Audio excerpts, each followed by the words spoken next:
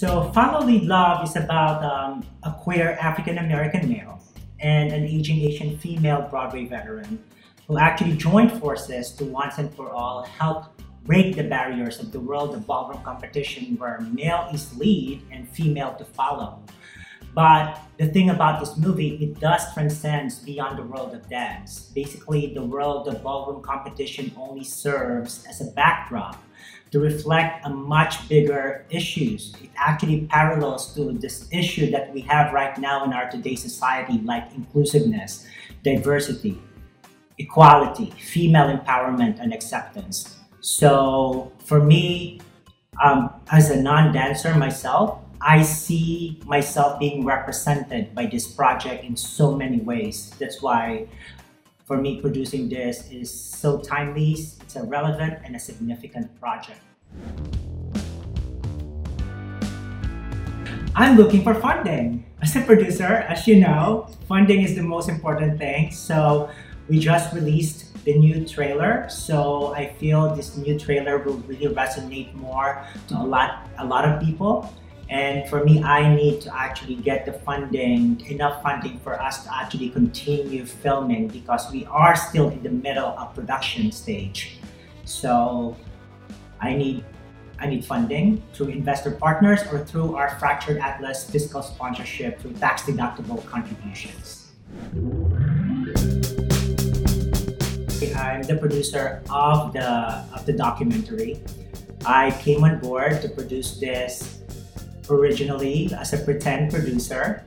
So, and then I actually went to their first filming June of 2019, and I told myself, wow, this is what I'm meant to do. So I basically transitioned myself from like being the pretend producer until they can find one to actually real producing this. And my background actually is not in film industry as far as like producing. My background is in healthcare. But I feel like my healthcare management experience actually helped a lot because I feel it's kind of like the same process as producing this film and being in the management in healthcare. It's just two different industries. So, yeah. And I love it. So that's my role. I'm the producer.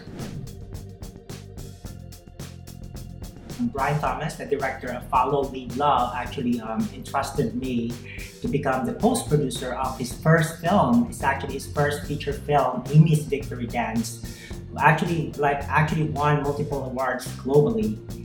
So I came on board as a post-producer for that, and we're now looking for distribution. And now it's actually on film festival circuit. And on top of that, I saw one of his project before. And I told him, this is a short film. The title of the film is short film is Dark Matter. I need to enter this in film festival. So he also told me, can you post-produce this? Of course, because he's an amazing collaborator. So, and also now it's actually been winning some awards, and we are thinking of eventually making it into a feature film. So I'm quite excited about that. And another project that we just did is a sizzle for another possible documentary. Again, it's possible documentary about a 58-year-old man with autism. So as you can see, pretty much everything that I'm doing is actually about those people who are not represented in media because I feel that now more than ever, diversity and inclusion matters.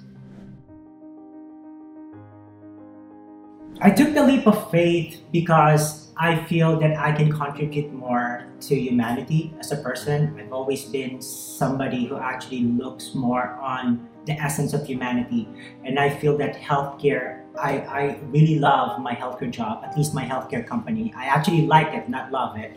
And I did not leave that company because of that. I left it because I felt this is a calling, because I want to be a vessel to the marginalized, underrepresented, and to the voiceless, using film producing as my medium. And the minute I took this as my job, I felt like it's more of a calling rather than somebody told me this is what you need to do. Because to be honest, this is the first time in my life that I actually made a decision for myself and not to please anybody else. And I love the social relevance of what I'm doing right now as a producer.